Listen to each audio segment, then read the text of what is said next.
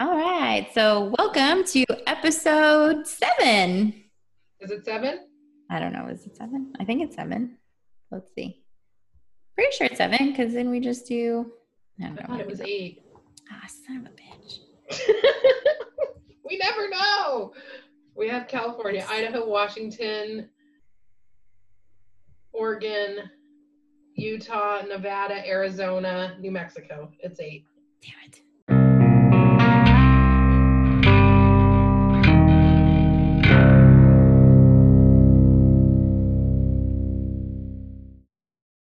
Well, welcome to another exciting episode of State of Murder. We're going to be done counting now because I'm apparently very bad at it. So we're in episode 8. We're traveled to New Mexico. So Yeah.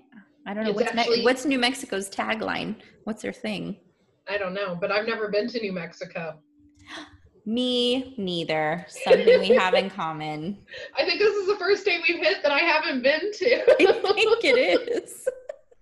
Oh, sideline. New Mexico's tagline is "Everybody is somebody in New Mexico."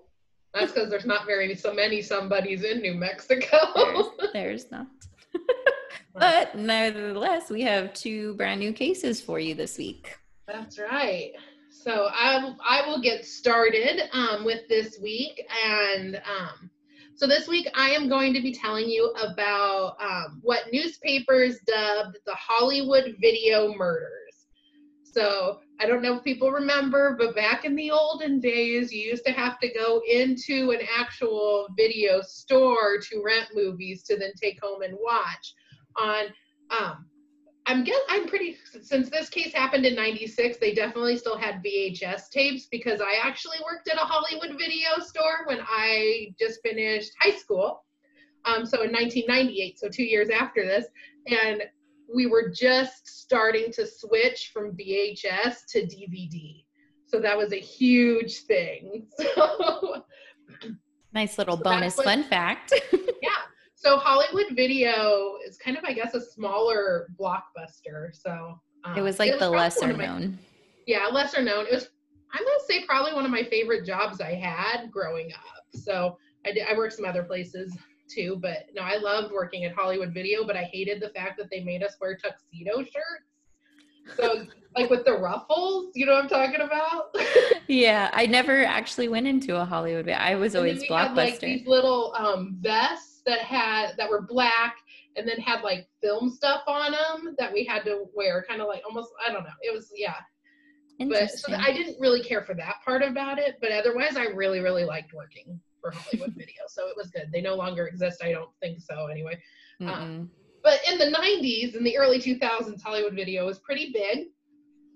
So this is dubbed the Hollywood Video Murders. So I got a lot of my information from a court document. It was from the Supreme Court of New Mexico, called State versus Harrison, as well as a news article from the Associated Press and an article written by Tracy Dingman from the Albuquerque Journal paper. So those are my 3 main sources.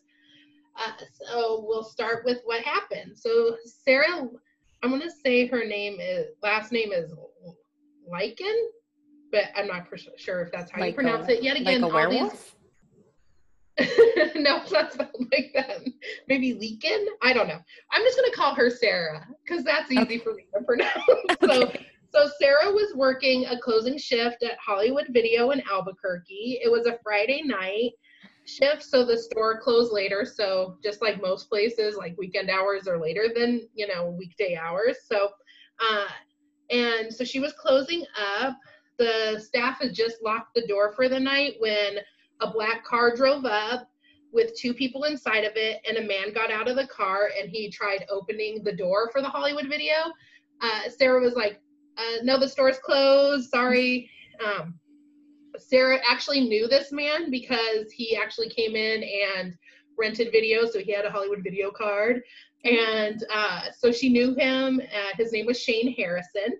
Sarah described him as always kind of being weird and always acting a little bit suspicious. So when he came up to the door when she was inside and tried to open it, she was like, absolutely not. She refused to let him in. and he became kind of angry and agitated and stormed off. And so she's closing by herself? No, there were other people, but she was, I think, okay. probably the one by the door. Okay. So he storms off, and she just kind of is like, okay, that was weird. So the next evening, which was March 2nd of 1996, Sarah was again scheduled to work the closing shift. She was scheduled to work with 3 other employees. So Jawanda Castillo, Zachary Blacklock, and the manager, Mylin Deoti, is I think how you pronounce her last name. So during her shift that night, Sarah started feeling really, really sick. So her coworkers were like, "Oh, Sarah, you need to go home. Like, you're sick." So she said, "Okay." So Jawanda actually ended up giving her a ride. She didn't have much gas, but she wanted Sarah to get home, and so she gave her a ride and then came back to work. So then the next morning, Sarah was scheduled to open the store, and she got there around 9:30 with some of her other coworkers, and she ended up discovering the bodies of her 3 friends. All 3 had been shot in the head 3 times. So, my God, I know, like, just come into work and you had been scheduled to work the previous night. Yeah, you would have been there. Yeah. So she actually, when she talks about it, she has a lot of kind of survivor's guilt because she was supposed to be there. So friends and family all gathered around like the parking lot of the Hollywood Video, and it was discovered then that not only were the 3 dead in the store, but Zachary Blacklock's, so he was one of the other employees working that night, grandparents, the McDougals, were, I was going to say McDonald's, and that's not right. So the McDougals were, his grandparents were scheduled to pick him up that night, and they realized that they were missing. So their car was missing. No. They were nowhere to be found. And it would take 36 hours for the police to find the car and locate the bodies of Zach's grandparents. So the community was super shocked at this, like what had occurred. Like, so 3, like Zach and Jawanda were all like 18, 19 years old. And then Mylin was 30.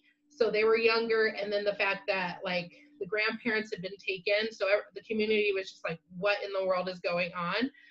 And they wanted they wanted answers, and they wanted them quickly. So the community raised $100,000 for a reward for information within the week. So it was really quick response, so that they could find out who committed the crime. So about a week after the crime happened, I think it said March 11th. So this was like it happened like early morning. The murders happened early morning on a Sunday, so Saturday night, Sunday. So that was March 3rd. So on March 11th, the police would get a phone call from a man named John LaSalle. So he called the police because he stated he was unable to sleep because he was so disturbed by what his ex-girlfriend, Esther Beckley, had told him.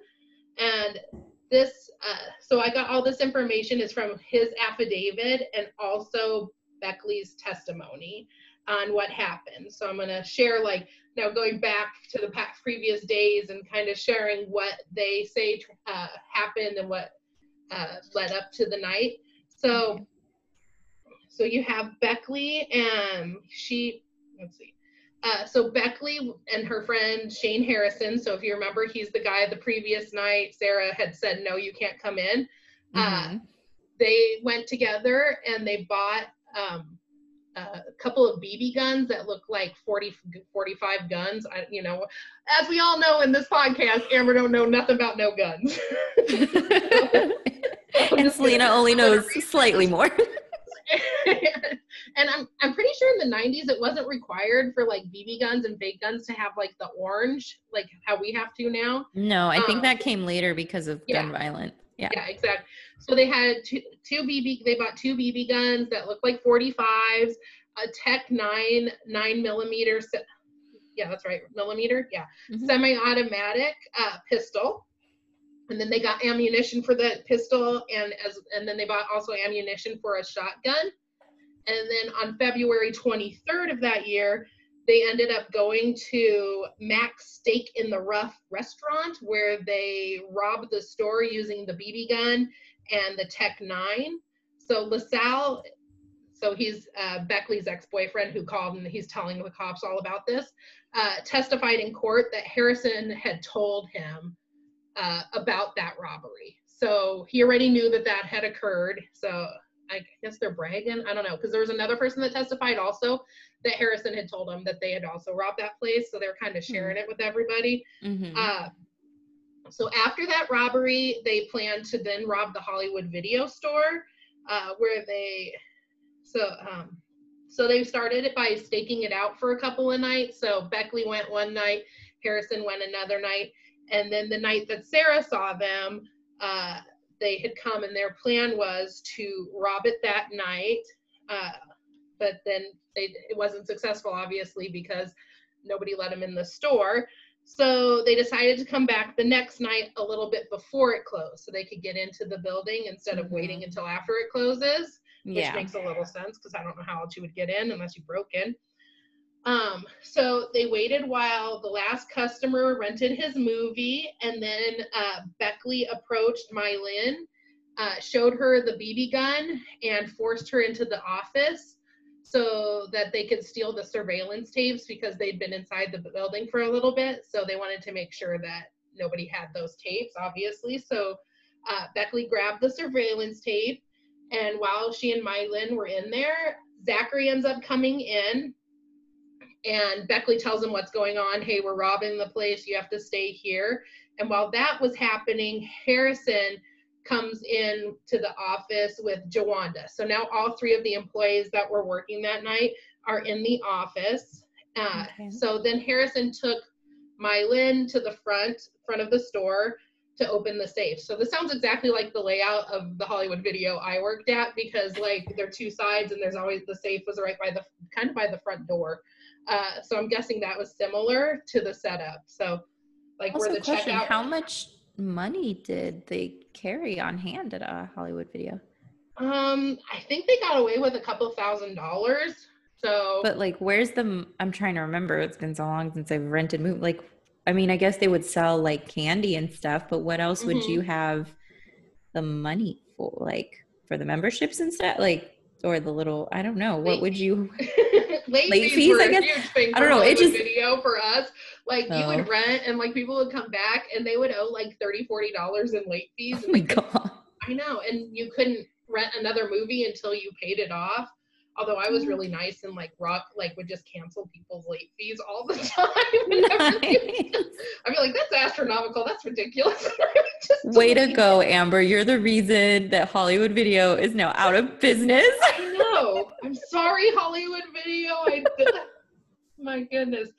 No, yeah, but I don't know. That's just what an interesting place to decide to rob, especially it's like, I feel like there are plenty of other places that might be, I mean, it's unfortunate that this happened, but do you think they would have picked somewhere maybe with more money? Because I wouldn't immediately think like, oh, a video rental place, that's going to have a lot of money versus like a car wash or like I don't know, like a actual like department store or things like, I don't know, those things would have more money on hand. Yeah, it's kind of like with your Oregon story when we were talking and they were like robbing the gas station. And it was like, how much money could they possibly be getting from that? Yeah. So it doesn't sound like a lot. I mean, a couple thousand. Maybe they didn't take, I don't know, maybe they didn't take them, like deposit the money every day. So. Oh, okay. So like they're holding on to it. Or like it's over the weekend, so the banks aren't probably open until Monday. So that's robbing it on Saturday night, Sunday probably has the most likelihood of having the most cash. That's true. So so Harrison, he takes Mylin to the front of the store to open the safe while Beckley hung back with the other two in the office. So and at this time, Zachary's grandparents have driven up to the front of the store to pick him up. And so Beckley testified that Harrison sent her outside to kind of like keep them busy while he finished robbing the store. And then also to prevent them from leaving, because I guess you could Beckley said that you could look right into the store and you could see Harrison with Mylin up at the front kind of doing some stuff. And so Beckley went out to their car and told them that everybody was getting ready to go and leave, but asked if she could sit in their car because her car's heater didn't work. And so, you know, them being a nice elderly couple, they're like, yeah, come in. And so they let her sit in the back seat. And while she's talking and keeping them occupied, she stated that she heard a number of like popping sounds that kind of sounded like, I watched a news reel of her talking about the incidents too. And she said it sounded like a hammer hitting like cement. And then all of a sudden she sees Harrison running out with his gun out, his Tech-9, and a bag, like a plastic bag. And so he runs to his car and throws the plastic bag into the back seat of his car, and then comes up to McDougal's car, and the wife, so her name's Pauline and her husband's name is George. So Pauline was in the driver's seat and George was in the passenger seat, and then you had Beckley in the back seat. So here comes Harrison, and he's running up to their car, and he wants Pauline to open the door, and she doesn't. So, and then he tells Beckley to make her. So Beckley forces her to open the door, and Harrison jumps into the front driver's seat and tells Beckley to get into his car and follow them. So now he has these two hostages, and he just takes off and he starts driving towards the mountains. And then there are two different stories about what happens with the McDougals. And one of them is what Beckley testifies to, and then the other one is from her ex-boyfriend LaSalle's, his affidavit on what she told him.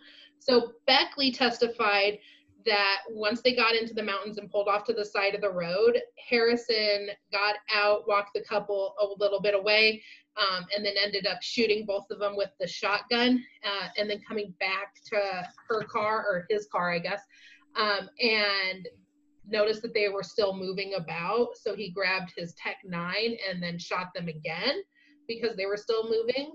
And then the other story, so the story that her ex-boyfriend said was that, this is what she told him, is that when they got to the mountains, they all got out of the car. Harrison threw Beckley the shotgun, and so she was like, okay, and so she holds up the shotgun, and George is like, oh, are you gonna kill us?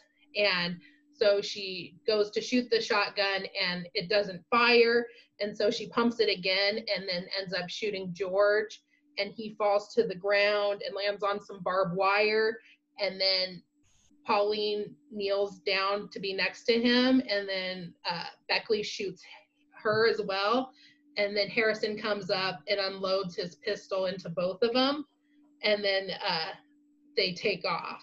So there's two different stories. One of them, I don't know which one's true. It is true that Pauline and George were both shot multiple times with two different weapons. Beckley to this day says that it was Harrison that shot him both times, that he used different ones, but who knows. So when Beckley's ex-boyfriend LaSalle shared this with the police, he said Beckley told him what had happened during an argument, and so this is kind of leaning towards maybe what a motive would be for, not necessarily, I don't know, for the robbery, not necessarily the killing, but she, I guess in this argument, just blurted out that she had killed for him, and he was kind of like, wait, what? And so then she tells him that she and Harrison are the ones that committed the Hollywood Video murders. And then she goes into the detail that I just told you guys about. So he was just kind of like, what the hell? And so Harrison, on the other hand, totally denies any involvement in the killings, stating that he did buy the guns with Beckley, but that he had bought them for LaSalle because I guess he couldn't buy guns. And that he then loaned Beckley his car and a neighbor's leather jacket randomly, I don't know, and that he had spent the whole time that night at home. So he was home by himself the entire night. And then Beckley shows up at like 5 a.m. on that Sunday and returns. She'd borrowed his car too. So borrowed his car, borrowed his guns, borrowed his neighbor's jacket. and then returns it at 5 a.m. and then tells him that he needs to get rid of the jacket and that he needs to change the tires on his car because his car was involved in a murder. Wow. and that the jacket had blood on it, so he needed to get rid of it. So he admitted that he did go and buy new tires to like kind of cover up the murder, but she didn't bring according to his testimony, she didn't bring the guns back with her. So he went out into the mountains because I guess they were buried. And so he went out to the mountains after she told him about all of this, dug back up the guns and brought him back to his house. So this is his story. Okay. So I'm like, why wouldn't you just leave the guns buried? Yeah. Like, if this really, really happened, like, I wouldn't just be going out and being like, okay, let me dig those guns up again. I mean, I guess they're probably registered to him, but yeah, but and then just keep them at his house, because when the police come to arrest him, they find the guns at his house. So I know, it's very strange. So there's two totally different stories. Harrison was found guilty of murdering Pauline and George McDougal, but the jury couldn't reach a unanimous verdict on the other three murders. So he never was found guilty of the murders because that part they kind of, I guess, mistrial because they couldn't decide. And New Mexico decided not to retry him for those because he had already got life in prison as a sentence for the murders of the McDougals. So they're kind of, I think, thinking, what's the point? Mm-hmm. But a lot of the family members for the victims were really upset by that because they didn't see it as justice done because he hasn't been found guilty of those murders. Yeah, it's basically like, oh, well, we don't know who killed your loved ones then. Like, yeah. It's unspoken. Like, even if he's going to get the same life sentence at least. And I think it was back in with the Nevada story too, it was like getting the death penalty for some and the life sentences for the others, things on my story with the guy who killed his family. And it's that sense of like, okay, that the death led to some specific punishment, even if it's a repeat punishment, and even if it's like a bunch of it's for each individual murder. Yeah. So Beckley ended up pleading guilty to the murders, and she got sentenced 95.5-year prison sentence. Oh my gosh. And Harrison was young. I think he was 26 at this time when these events took place. Beckley was 41.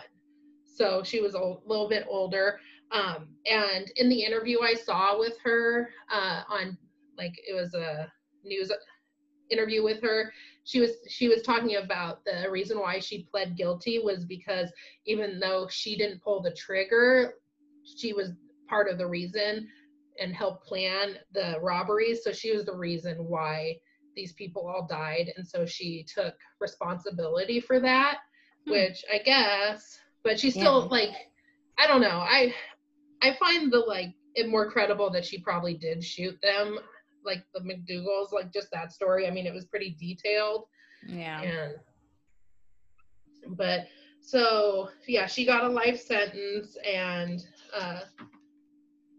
that's the story, like the sad story of the Hollywood video murders, the unnecessary. Well, all murders are unnecessary, really, but it's like a lot of the news articles I was reading just pointed out that like it's these kids just working, and we've had that a couple of times where it's just like people doing their normal business, working, and and then someone decides, and especially for something like robbery, like I don't know, to me it's so unnecessary to murder someone if you're robbing, like just especially in a job, because at every single job that you work, like when I worked at the movie theater, we were taught, and when I worked at Target, we were taught the same thing, like if anyone comes in, just give them what they want, like just give them everything, because it's not worth it to try to stop them. And so when everyone's being trained to do this, it's not hard to go in and just be like, okay, I'm robbing you. They'll give you all the stuff, and then you can go, yeah, you're probably going to get caught because you're robbing and committing a crime, and that's dumb. But at the same time, it's like these people didn't have to die. Because I'm sure even in the night, like they would have probably just been like, okay, here's the safe, here's Yeah. all this stuff. Well, Like we're just and kids yeah, with working at a Mylin, movie. she was cooperating, it sounds like, Mm-hmm. from the from Beckley's, like she went up to the front, was she opened the safe. It's kind of interesting because like in every instance, like all of the eyewitnesses, so like Sarah testified that she saw Harrison the night before, when Mm-hmm. it came to be, but remember how I mentioned that there was a guy renting a movie at the very end of the night, Mm-hmm. when Beckley and Harrison were in there. So it's really interesting because he couldn't identify Harrison. He only could identify, he picked Beckley out of a lineup, so she was fingered. And that happened also when they robbed the steak place, is that they could identify Beckley, but they couldn't identify Harrison in it. And so I thought I that was wonder if kind of, she just looked more unique than he did, or like something stood out, or was it, well, in the, with the video thing, I feel like a guy would recall a girl more than he would recall seeing a guy, yeah, especially if the guy just looked like a normal guy, like if he just looked typical. But if you see a woman, guys yeah. tend to remember that, especially if she was attractive or had something distinct about Think her. about her, or even it being a woman that's doing the robbery, maybe you're so taken aback by that you focus more, just because when you think Yeah, of robberies and robbers, you don't tend to think of women doing that kind of thing. that's And true. so maybe you're like, oh shit, a woman's robbing the place, and so maybe you're Yeah. more focused on her. Maybe Harrison is a little more just common, common Yeah. looking, I'm not sure. But they definitely, for sure, there were other theories. So some thought that it was Beckley and her ex-boyfriend who um, committed the crimes. So that's kind of what Harrison was kind of like Mm-hmm. insinuating. But the customer at the end of the night, so Harrison's white and LaSalle is African American. And so he Mm. was like, no, definitely it was a white guy. Yeah. So, I mean, you can't really deny that. So it's just Yeah. interesting that like everybody's like, oh, I'm not quite sure. And I think that plays part of the reason why he wasn't found guilty of the other three murders, is just because they couldn't for sure identify him in that. Mm-hmm. And Beckley just she confessed, so she said she Yeah. was guilty. So yeah. Okay. Well, So thank you for that's the sharing. story for my New Mexico.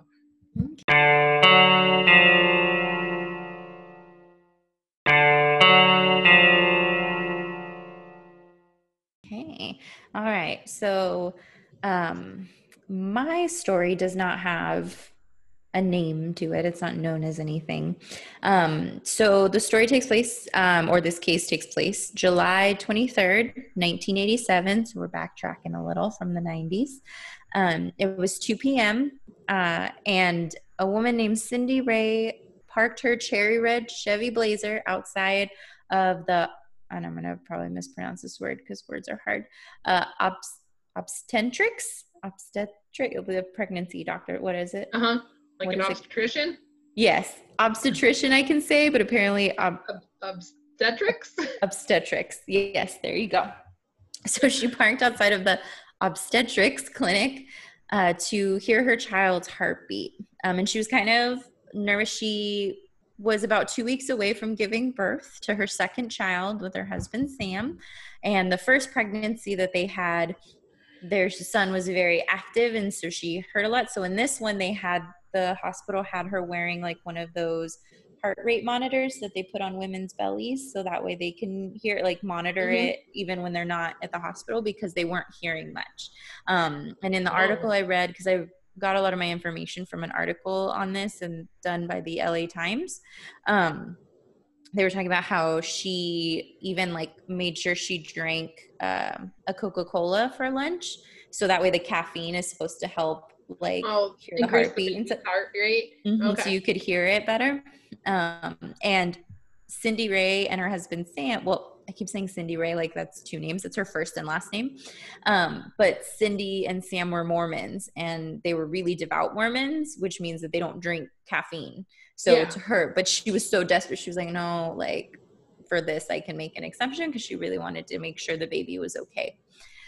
So Sam was a military policeman at the Air Force Base at the Air Force Base in Albuquerque. I believe it's like the Kurtman Air Force Base. And Cindy was a devout Mormon wife who sold Tupperware on the side. So they were both very into the whole Mormon thing, like so much so that they even wore those special underwear that Mormons have. They're called magic underwear, but apparently Mormon people don't like it when you call them that because they're not magical underwear. They're just underwear.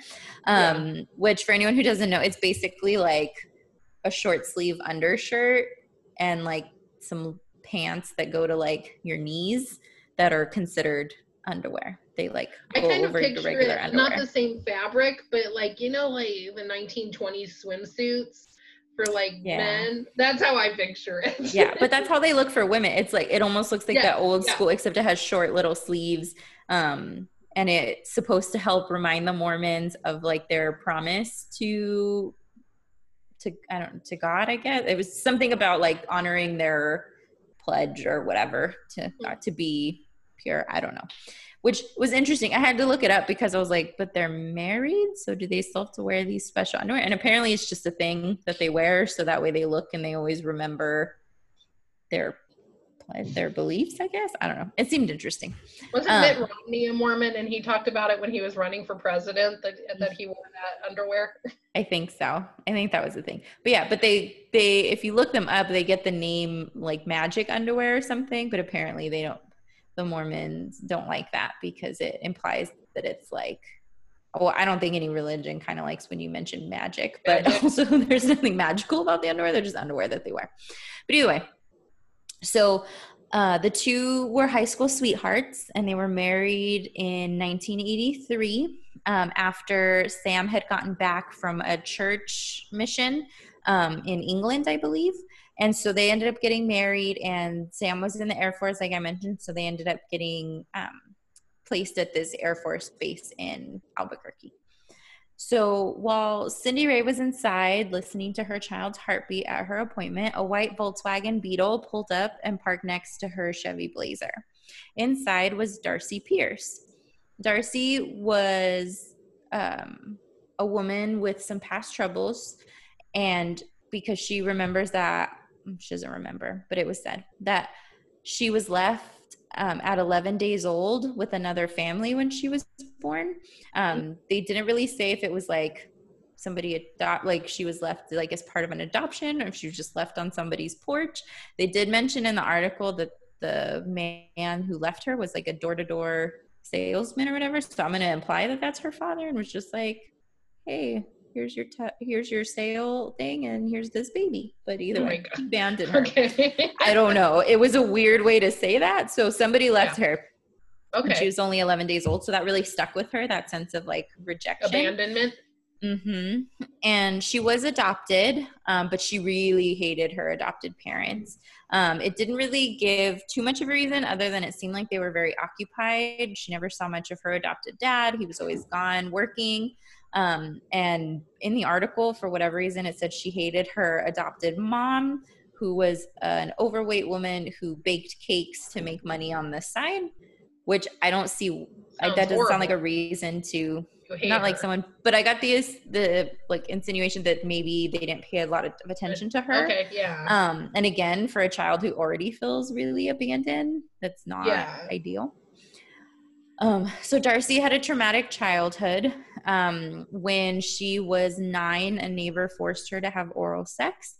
And other men around her were making sexual advances because at age 9, she pretty much had a developed figure. Okay. So she was very mature looking for her age, even though it's very important to remember that she is still a child. And that it's not absolutely. okay.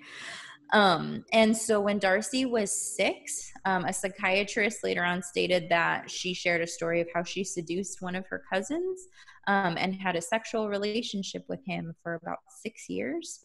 That started when she was 6 years old? Yep. So something else happened to her before that, because I don't think that you would be even aware of that at 6 years old unless there's some sort of past you're history. Seeing something or there's something there. Yeah, because it said the neighbor thing didn't happen till she was 9.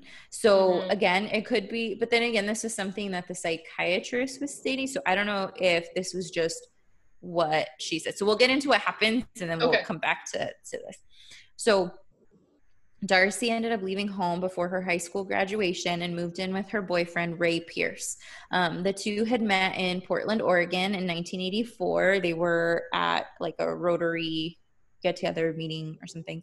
And Ray Pierce, he was planning on going into the Air Force at some point. So they hit it off right away because he had all of the stability that she was looking for, that she didn't sound like she was getting from her family. And it even goes to say, like, she graduated high school, but her parents didn't even show up to her high school graduation, which again kind of begs like what's going on in there, that she left home and then you're still not showing up for her. Yeah. So the two, Ray Pierce and Darci, became pregnant when they were first together, but she suffered a miscarriage. And it was later discovered that she had ovarian cysts. It didn't specify what kind, but some, I looked into it, and some ovarian cysts don't cause any problems, but some, depending on what type they are, a lot of them can cause fertility problems. So Darci was concerned about losing Ray because she felt like the only reason that he was kind of with her was to like have kids. And so she devoted all of her time trying to have a child. So in 1986, Darci and Ray got married when she became pregnant a second time. So Darci ended up taking maternity leave at a department store that she was working at, and she started wearing maternity clothes, which was interesting because it sounded like she did that immediately after finding out she was pregnant. Okay. And immediately after finding out you're pregnant, it's interesting that she took maternity leave because you got 9 months. And, say you find out at 3 months, that's still 6 months of stuff.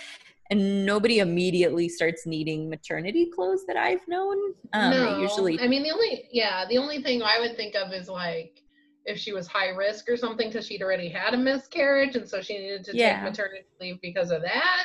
But the maternity clothes. Yeah, it's like really gaining weight quickly. Yeah, which normally doesn't start happening until you're later on in there. And even then you can pretty much wear regular clothes for a bit.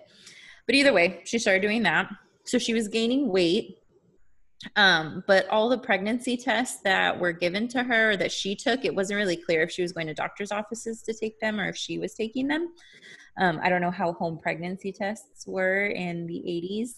I don't have any idea. I don't know. And so, but all those tests were coming back as negative. And so when her due date in 1987 came, Darci ended up telling her, and there was no baby, Darci ended up telling her coworkers that she had a stillbirth.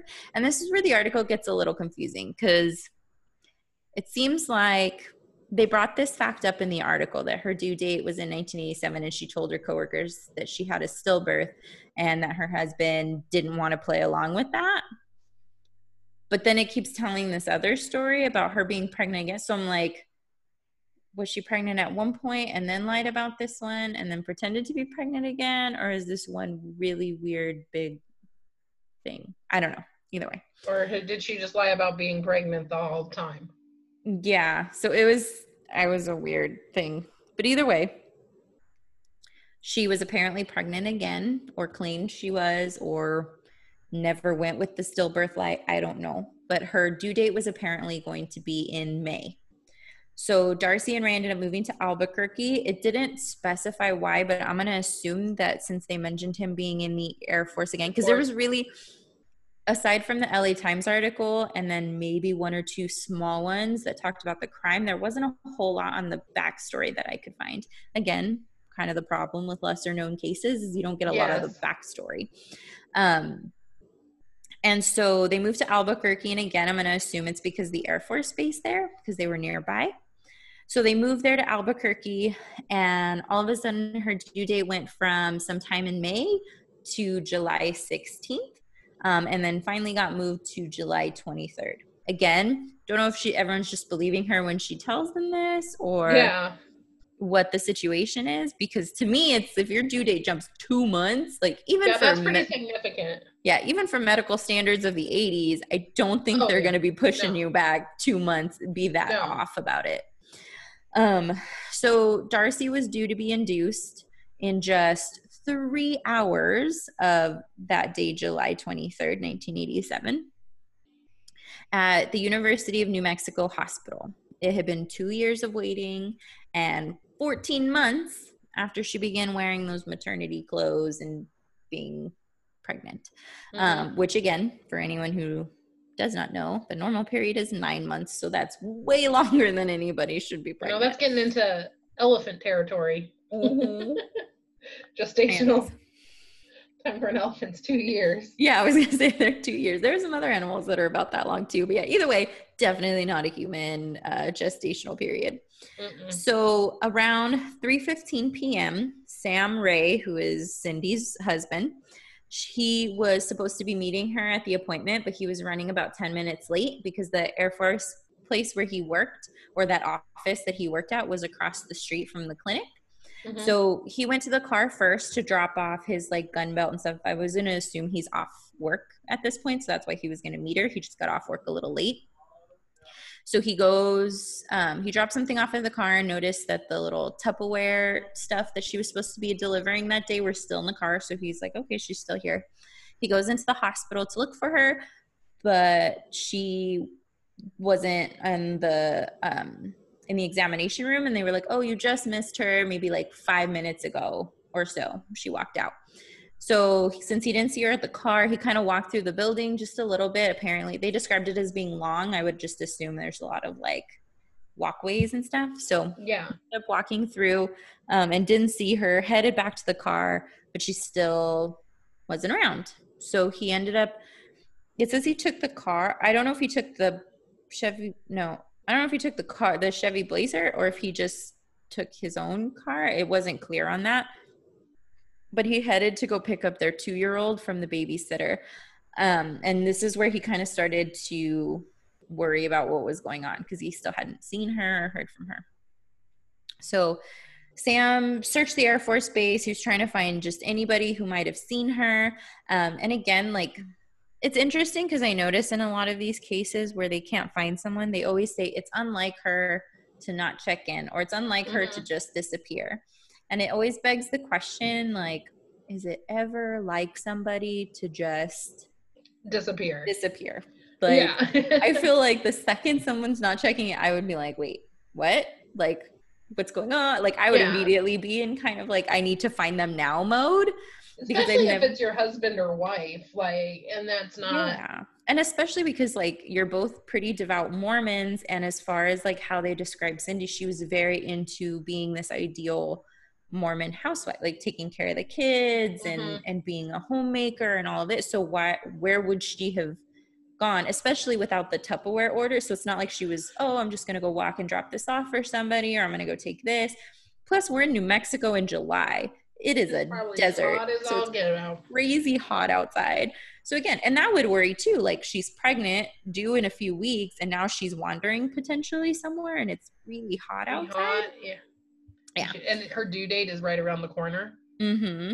So around 4 p.m., so this is what, like 45 minutes later, so he had time to pick up his son and everything. While Sam was still looking for Cindy, a man named Theron Hartshorn, which is a very interesting name. I like it. It's kind of a cool name. Yeah, it is. Hartshorn. It sounds very like, I don't know, like a medieval type. Well, yes. Yeah. Like knight. Yeah. So he was a supervisor at an Albuquerque wallboard company. He was heading home. And so he was building a house about 15 miles from town up in the Manzano Mountains, which are in the Cibola National Forest. And so he was on his way up, and so he had to take some interstates, and then it eventually led him to a U.S. Forest Service lane, so just kind of a dirt path to get up there. And he spotted a white Volkswagen in the road with both of the doors open. So he kind of looked around, got out of his car, and because he was going to try to close one of the Volkswagen doors so he could get past. And because it doesn't sound like it was a very wide road, probably, like I said, just a little dirt roads, probably fit maybe one car. And suddenly a woman jumped up from the bushes and she told him, my friend and I need to be left alone. He couldn't see anyone else around, but he goes, okay, like I just need to get by.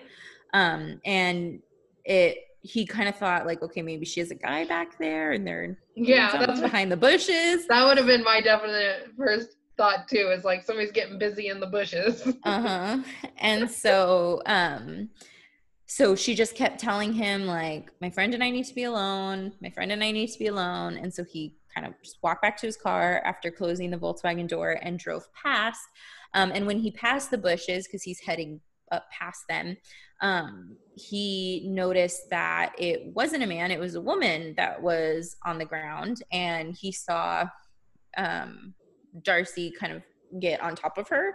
So he was like, oh, it's two women messing around. And that was kind of it, because the other woman wasn't really doing anything. He couldn't really see. He's kind of just driving. So he drove off and he left them alone. And so Darci had taken Cindy from the clinic at gunpoint, which was later revealed to be a toy gun that she had. So interesting that we always have similar things. But it was a toy gun that she had ended up using. And she had driven Cindy to the forest. There, she strangled Cindy with the little strap of the heartbeat monitor that Cindy had worn to the appointment, because the hospital had given it, or the clinic had given it back to her so she could like wash the little band and stuff. And so she strangled her with the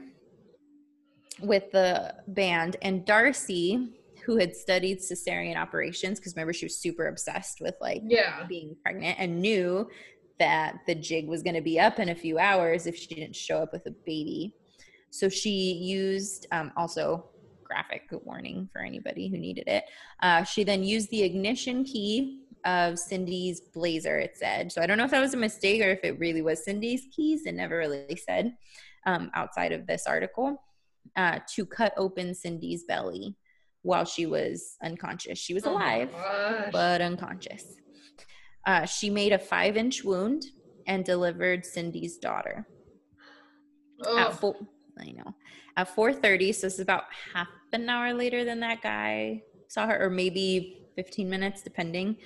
Darci pulled into a car sales lot down in Albuquerque where her and her husband Ray had been to look that past weekend for a car, so she knew the place. She was covered in blood and holding the newborn, claiming she had delivered her baby on the side of Interstate 25, which is the road between Santa Fe and Albuquerque, and that she had bitten the umbilical cord to be able to hold the baby. Yeah. So, so the salesman was kind of like, okay, like he was trying to help her. So they ended up getting her to the hospital. And because she couldn't drive, she was holding, or she was saying that she needed help driving because the baby. So he drove her to the hospital, and her and the baby, who she said her name was Amanda Michelle, were admitted at 4:45. So all of this is happening pretty like back to back. Yeah, pretty quickly. So once admitted, Darci refused to be examined and only wanted the baby to be checked. So she was like, nope, I don't need to. But the doctors were worried because there was a lot of like blood and mud on her legs, so they were worried that she could still be bleeding or infected because they're noticing all the mud. But she just said she just wanted to get the baby's birth certificate, go home, like I'll sign a waiver, I'll do whatever, just get me out of here, like I'm fine. So, but like a good husband, Ray was like, no, you need to get checked out, like you were supposed to be induced and now you had the baby, and like you need to get looked at. So around 6:30 p.m. Sam reported Cindy missing to the police, and so the police were looking for her, and him and some of their friends from the Mormon community were calling airports and hospitals and like train and bus station, like anything possible, like trying to see if anyone has seen her. And they even called relatives that lived in Utah, looking for Cindy. Hopefully someone had contacted her, but nobody had heard from her. Yeah. So Sam ended up calling Sister Rosemary, who is Cindy's midwife, And Sister Rosemary just happened to be on duty at the hospital where everyone's kind of wondering about this baby that just popped up from this lady who doesn't want to get seen. Examined. Mm-hmm. So doctors and nurses were starting to question her story because of giving birth to her on the side of the road, because the baby's head was perfectly round, which, if any of you know, babies who are born vaginally have little cone heads, so they look all funny because you gotta squeeze through that hole, and which is kind of a crude way to say that. I'm sorry. No, but it's true. It is. So they have little cone heads. But babies who are born cesarean have perfectly round little heads because they don't have to squish through anything. And so that was the first warning sign that she had not delivered this baby the natural way. And so this put all the blood that was on her in the wrong location, because if it's all coming down her legs, if she had given birth to this baby, she would have more blood around her chest because it would be, or her belly, because it would have been a cesarean.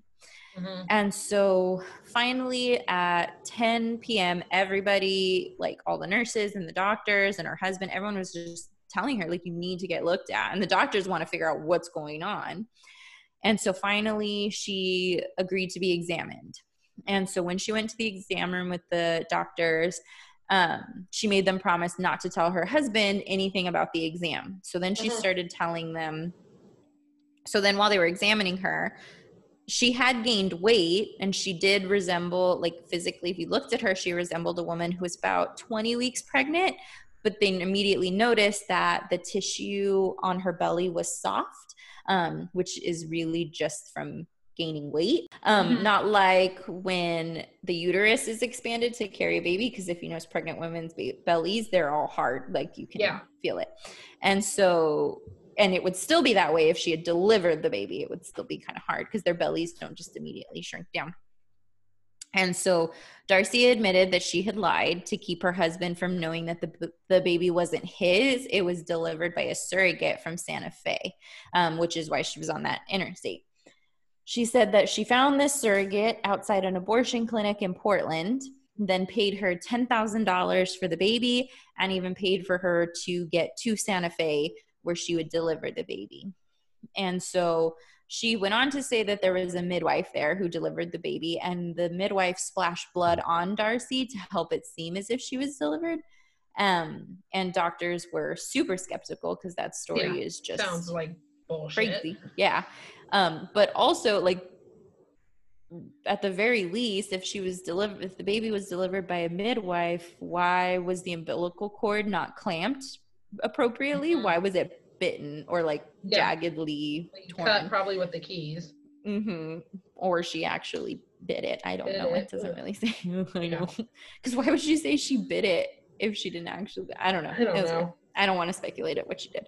But at the very least, that was like problem number one with that story. But also too, just the sanitation. Like, you would not put somebody else's blood on somebody else just to make it look like they had delivered a baby. Anyway, at 1 a.m., Chief Resident Susan Graham locked down the nursery. She called the police, and again, they kind of were tipped off a little bit because they had this missing pregnant woman already reported. And so police arrived. They began to question Darci, but they didn't have any trouble getting her to talk. It was just everything she said didn't really make sense. Okay, who's the midwife's name? I don't know. What's the name of the surrogate? I don't know. How did you get the $10,000 to pay for it? I have a trust fund. Okay, through where? Oh no. So everything was just like these random things that she didn't have answers to that you would totally have answers to. So at 3 a.m., doctors began to question her about Cindy Ray specifically, because now they're kind of putting two and two together. And she was like, I don't know. I've never heard of her. Like, I hope she's okay, but I got nothing to do with that. Yeah. And so finally, around 10 a.m., so she has been questioned for hours. It doesn't say that she got any sleep. So she's just been up all day. And they finally get a confession out of her. And she just says, I've done something horribly wrong. I'm afraid maybe something is wrong with the woman. So detectives put Pierce in a car and followed her directions as she led them to the dirt roads in the Cibola National Forest. She was very talkative the whole time, like telling them the directions and everything, and said, I killed her. I took the baby. God, I hope she's not dead, which that's a little late for that. Yeah. And you just, I killed her. Yeah, you did. Like, yeah, you she's did. dead. When Cindy's body was discovered, because Cindy had bled out pretty instantaneously after being cut open, it said, Pierce began to scream, get me out of here, please kill me. She didn't want to be there anymore. So just before noon, Sam was notified, and he was taken to the hospital to meet his daughter, who he named Amelia Monique. I'm going to say it's Monique because it's spelled Monik. So it's an interesting spelling of it. I don't know if there is another pronunciation for that, and you know that, please let me know. But Amelia Monique, and it was a name that Cindy had picked out even like pretty much right when she became pregnant, if not a little bit before. She knew that she was going to name her daughter that. So, of course, Darci was taken into custody and put on trial. So there were two different types of psychiatrists that were presented, because the defense was really using the fact that we're trying to go for an insanity defense. Okay. And so the defense psychiatrists were claiming there was evidence of like multiple personalities and some kind of disassociation going on between like the Darci that committed the crime and then the Darci who just really wanted a baby and all that kind of stuff. Whereas the psychiatrists for the state were like, she's sick and she has mental illnesses, but she's not insane. Like, she knew what she was doing and she knew what would happen. So on March 29th, the jury agreed with the state and they found her guilty but mentally ill of first-degree murder, kidnapping, and child abuse. And she was sentenced to life in prison. Sam ended up remarrying in 1988. And right after the incident with Cindy, he was released from the Air Force with something called a hardship discharge because of everything going on. Yeah, absolutely. He ended up becoming a student at Brigham Young University to earn a teaching degree because he said that Cindy would have really liked the idea of him like helping younger kids and helping people to learn. And then in one of the articles I read, it was from like an Albuquerque news source, that the whole family obviously had to do some type of therapy and things like that going through that, but especially the kids, because Luke, their son, was only 2 when this happened. So he had a hard time not being mad at his little sister, because in his mind, mom never came back, and all of a sudden this baby is here now. Yeah. Mm-hmm. And so they seem to be doing, they followed up on it because the article I read was in like 1989. They seem to be doing better and getting the help that they needed for that. Mm-hmm. So in 1997, Pierce's attorney tried to get a new trial due to saying that her old attorney had not followed up on information that could have shown she was insane and not mentally ill, but that was denied because the judge was like, yeah, there's not really much more. And they really wanted the insanity defense, because that would have gotten her into a mental institution until she was deemed to be safe. It's like basically healthy again to return to society, rather than being in prison. And so something interesting to note that was coming up a lot with this case was in 2019. So actually, like, I want to say it was in February of last year, a new bill is called House Bill 564. Was trying to get passed in New Mexico that would allow inmates who had life sentences and had served 30 years to become eligible for parole. Because apparently something about in New Mexico, that's what a life sentence is. It's 30 years because that's just what they've decided life is, which is interesting because if you're like 20 and you get a life sentence, then you're only in there till you're 50. You still have some life left to live. So it was interesting, but that was kind of the argument. But it ended up being vetoed by the governor in, I believe, April of last year. And so it passed the House, but that was about it. So But there were a lot of articles talking to Sam about it, because that would mean that Darci would be released, or she would be eligible for parole, because she had served her time, and it didn't seem like there were any issues with her while in prison, which means that parole. Maybe she got the help that she needed. Yeah, maybe. It didn't really say anything about her getting any mental health services in prison. And I don't know how New Mexico's prison system is. Yeah, I don't know either. I don't think California's is ideal as far as like inmates getting mental health. So I don't know. But yeah, so there were a few articles from last year that had interviewed Sam about how he was feeling, because as one of the, even though he wasn't directly a victim, being that his wife was, he would be notified if she ever got out. Like if she ever gets out, he'll be notified. And because again, like she kidnapped this baby once. What makes you think that now that she's older, she wouldn't try to contact her or anything like that? Because how old would that baby be if she was born in 1987? She'd be 37. Yeah. 33.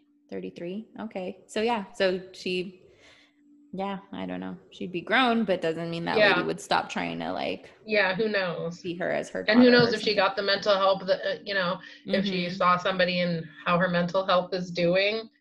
Yeah. And I think we talked about this in one of the other episodes too. The idea of like mental health plays such a huge role in this country, and we need to get people to help, especially in terms of like the prison system.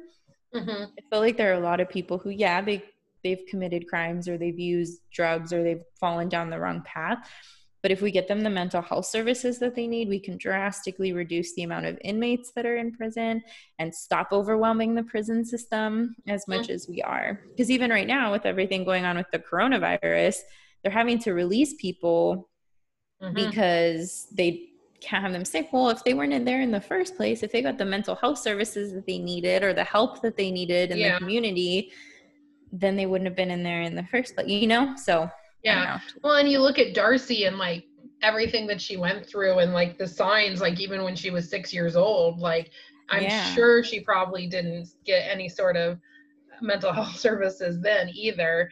And so like how much could you have helped support her? And we know how childhood trauma can affect brain development, and it just like kind of is a domino effect. Not that if you go through trauma that you inevitably will be have some sort of criminal tendency, because it's definitely not true, but you have some resilience, help build the resilience in people. And I think that needs to be looked at as a real key factor. Yeah. And like I had mentioned about going back to that quote about the 6 years old thing happening, the relationship with the cousin. I don't question it that it happened. I'm sure, maybe it did, but I wonder what psychiatrist, like, was it the defense trying to claim that there was stuff, or was it the state? Was this something that Darci said? Because she kind of proves to be a little bit of an unreliable narrator in certain situations. So absolutely.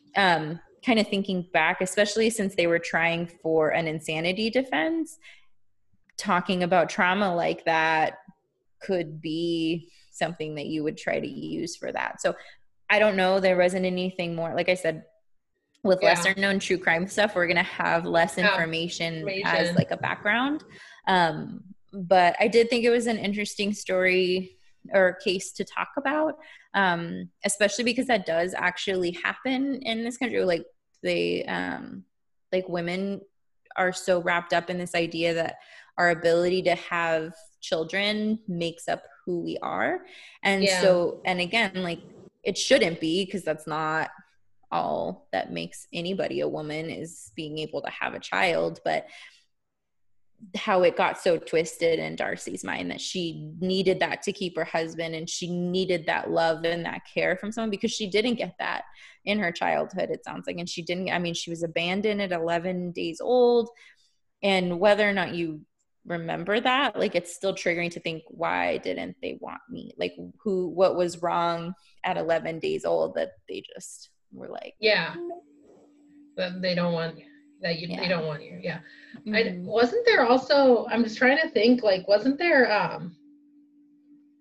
not that many years ago another case similar to this, where a lady cut out a pregnant woman? She was selling like the woman posted on Craigslist that she was selling baby clothes, and so this pregnant lady went to get it, and she ended up cutting out the baby. That I don't know. The only thing that came up with that LA Times article that I read was that in 1987, it was the country's third known case of a crude cesarean by someone who really wanted a child. And the other two were in 1975, one in Philadelphia and one in North Hollywood. Both were murders, but miraculously the babies survived, which is really the silver lining in all of this, is that the baby was, because honestly you would think that that's what Cindy, if she couldn't make it there, that at least her baby was okay. There was, I just looked it up. So in 2016 in Colorado, there was a lady, her name was Danelle Lane. She was the one who cut out the baby. Well, what if we wanted to tell that story for Colorado? Now said it. Sorry, but what are we gonna do too? Because Colorado's next week, so like back to back similar stories. So, but no, that story. I was like, that didn't happen that many years ago, and I was like, because when you're telling that, it's it's weird that multiple cases like that have happened. Because I was like, and I didn't remember what state that had happened in, so I thought that was the story you were going to start telling. And then I was like, 80s? No, this happened a couple of years ago.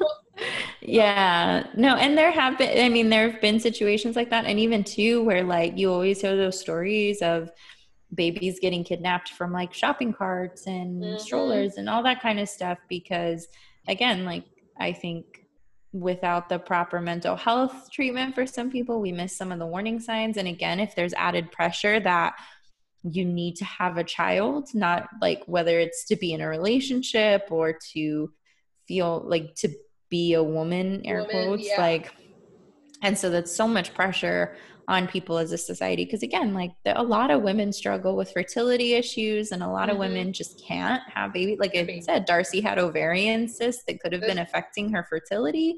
And for her to fear that she would lose her husband and things like that, when it didn't, I don't know, they didn't really go too much into Ray, but it sounded like he just wanted her to get checked out, and he cared. Yeah, he was there waiting at the hospital for her to deliver a baby. It was interesting.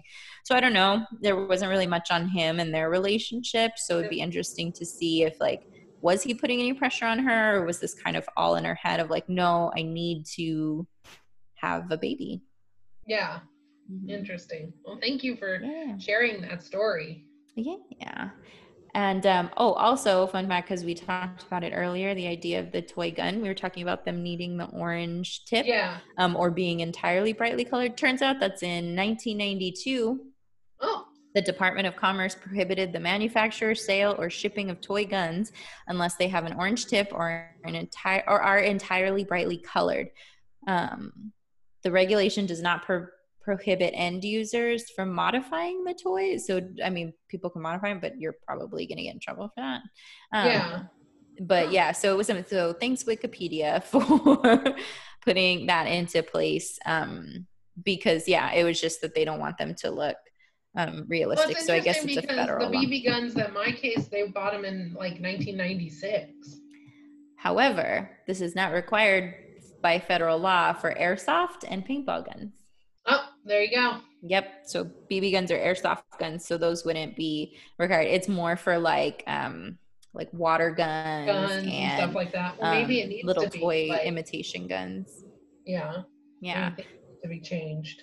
So that's where it came to be, because they can look like real weapons. So people have been killed for having fake guns and things like that. And there have been instances, I guess, where they were removed from sales and stuff like that. But I guess surprisingly, Walmart doesn't sell, as of 2018, they don't sell assault style rifle, like airsoft gun, like toys that look like assault style rifle. They don't sell those types anymore.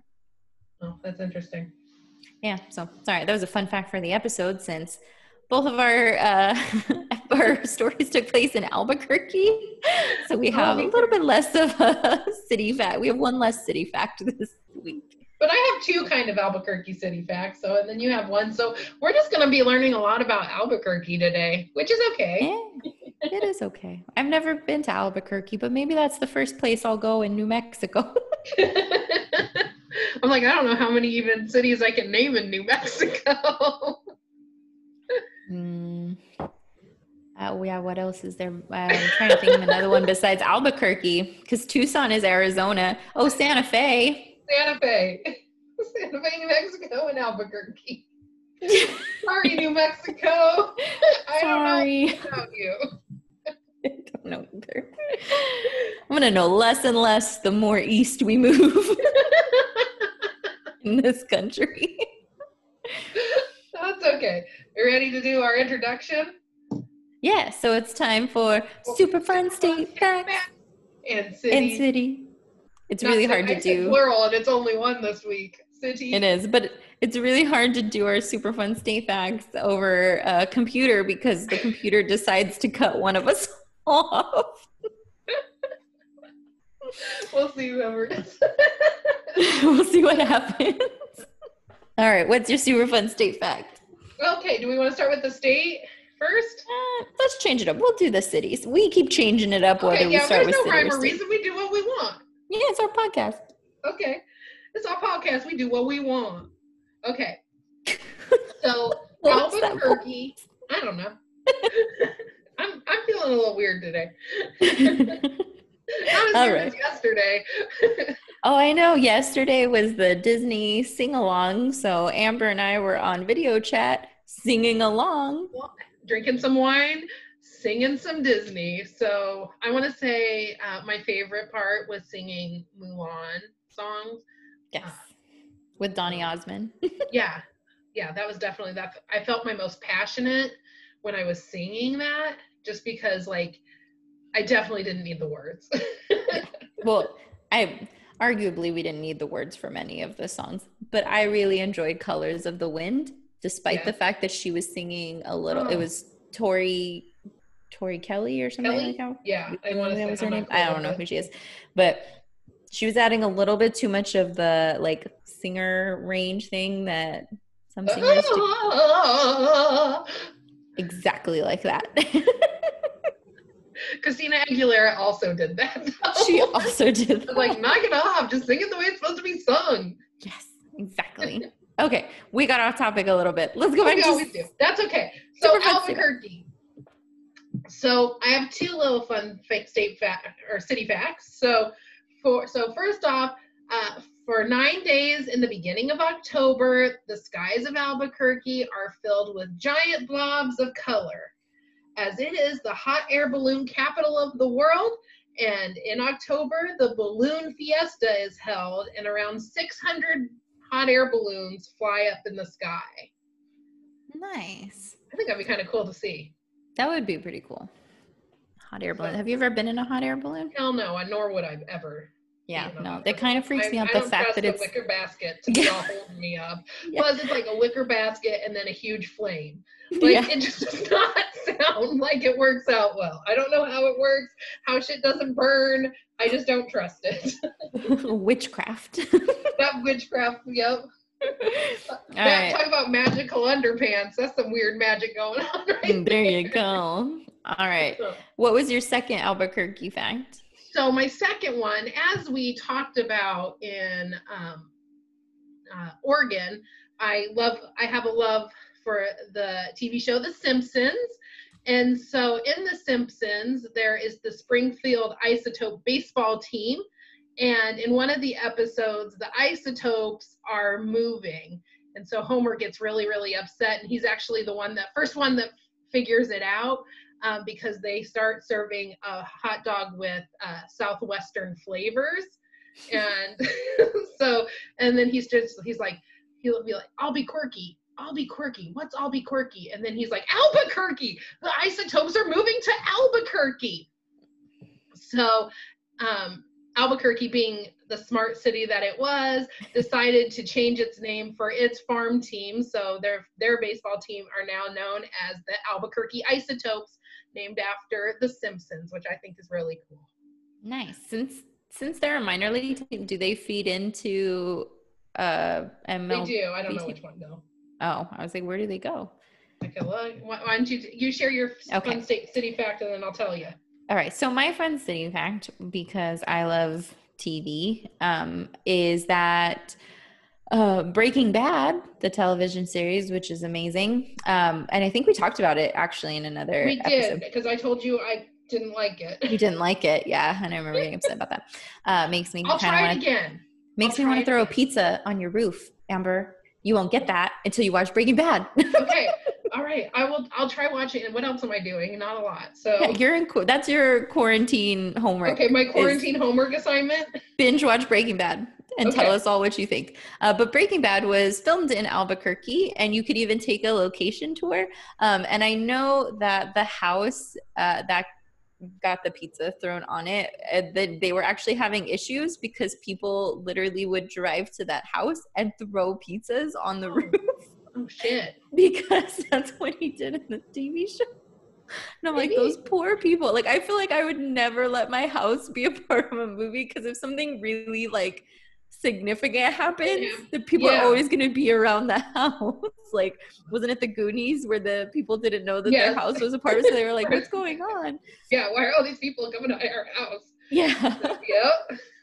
But I feel like that happens a lot. Like, if your house is featured like that, and then the Breaking Bad thing. And I feel like there was another TV show where people would stop by and like pay homage to, I don't remember what though, but I'm sure there's like plenty of them. If it's not on a sound stage, then people go and they try to like be part of, I think it's like something to do with Gilmore Girls, I think, one of their places, but I don't know. I never watched that show. I know A Christmas Story, the movie that plays over and over again, that house people drive by.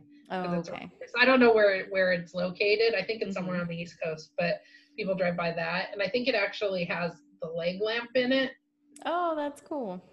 So yeah, so that was my Albuquerque fact, is that Breaking Bad was filmed there, and the whole thing really takes place in a lot of parts of New Mexico, which is cool because New Mexico was one of the first states to offer tax breaks for movie and film production. Oh, well, there you go. So I bet a lot of things are being filmed there. So the Albuquerque Isotopes are a farm team for the Colorado Rockies. All right. I'm going to do my the state fact. So the super fun state fact for New Mexico. So did you know in 1950 they found a little black baby bear cub stuck in a tree in the Lincoln National Forest, and the forest had been completely destroyed by fire? Oh no. So he became a symbol for fire safety for every kid in America. We know him as only you can prevent forest fires. Only you can prevent forest fires. So Smokey the Bear is from New Mexico, and in honor of Smokey, New Mexico legislators named and chose the black bear as the official state animal in 1963. That's dope. I like that state fact. Smokey the Bear. Yep. Only you can prevent forest fires. Yep. They always, if you drive up towards Yosemite, there's always Smokey the Bear, and then he has the range of like fire danger. We're always in the red. Yeah. California is always one step away from being on fire. I'm always like, oh, it's in the red. I don't think I've ever gone up into the air, like national parks, and it not be in the red. Are there trees? Fire safety. Fire safety. Fire warning. There's some fire hazards. You better not throw out your cigarette if you smoke. That's cool. I didn't know Smokey the Bear was from New Mexico. That's pretty dope. That's cool. Also, they have a bear too. And isn't our thing a bear? Or weird brown bears or grizzly bears? What kind of bear is California's thing? We have a bear on our... You're the one that told us this. It wasn't the fun... Didn't we have a state fact? Yeah, because it was based on a real bear, but I don't know if that had anything to do with it being California state animal. Oh, ours is a grizzly bear. Oh, it is. So maybe I did say that in the fact. The black bear, we have the grizzly. Yep, there you go. Our bear's still cooler. I mean, it's not Smokey the Bear. I mean, yeah, it's Smokey the Bear looks like a grizzly bear. So just saying. Yeah. He does not look like a black bear. He's brown, right? I think so. I don't know. He's brown.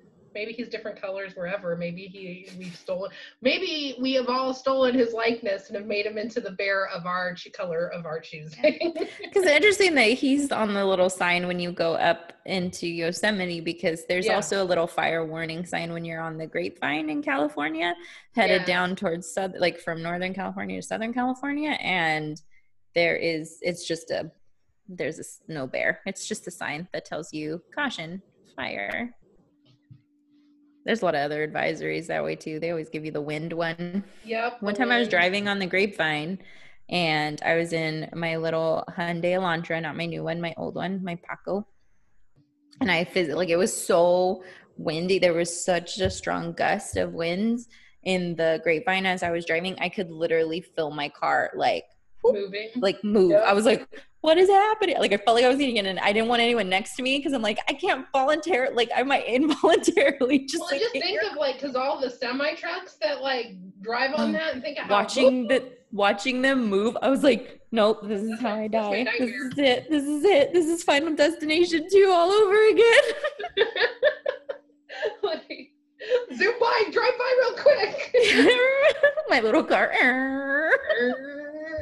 There's always freaking cars stuck on the Grapevine, like in the summertime, that have overheated and stuff. Because people don't know how to drive. They try to push their cars. It's like, you got to take it easy when it's that hot, because it feels nice inside your car with AC, but you're not supposed to have your AC on when you're in certain parts of it because your car will overheat.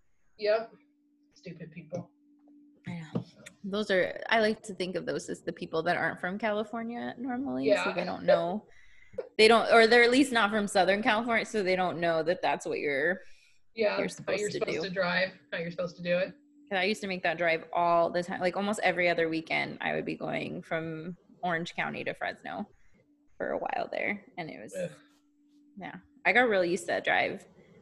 Now I'm kind of like, oh, it's so long. But before I used to do it like nothing. Like, it was just like, cool, I'd put on my music and I'd chill, and I'd leave at like 11 o'clock at night, so then there would be less cars. Yep, no traffic. Mm-hmm. Well, there's always traffic, except for right now. Right now, there's not traffic. I know. I saw pictures of LA and like their lack of smog right now. I'm like, even here, it's not as near as dingy. Yeah. No, I mean, all the air everywhere is clean. China's air is really clean right now. India's air is really clean. Yeah, that's crazy. I mean, one thing that's come out of this that's helped a little bit. So. Yeah. All right. So thank you for listening to this episode in New Mexico. Next week, we will be heading to the Rocky Mountain state of Colorado as we make our way back up to the northern half.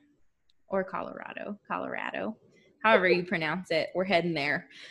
So if you like what you hear, make sure you tell everyone about us. We are also now on Apple Podcasts, so please, if you like what you hear, leave us a 5-star review. It helps us get more listeners, and it helps people be able to find us who might enjoy the show. So like and follow us on Facebook and Instagram at SOM Podcast.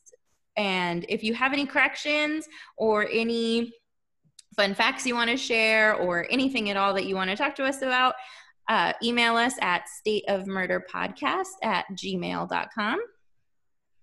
And anything else that we're adding to the sign off? I think we're good. So yeah, we're available on all the things now. So go follow us and like us and share all of our wonderful things.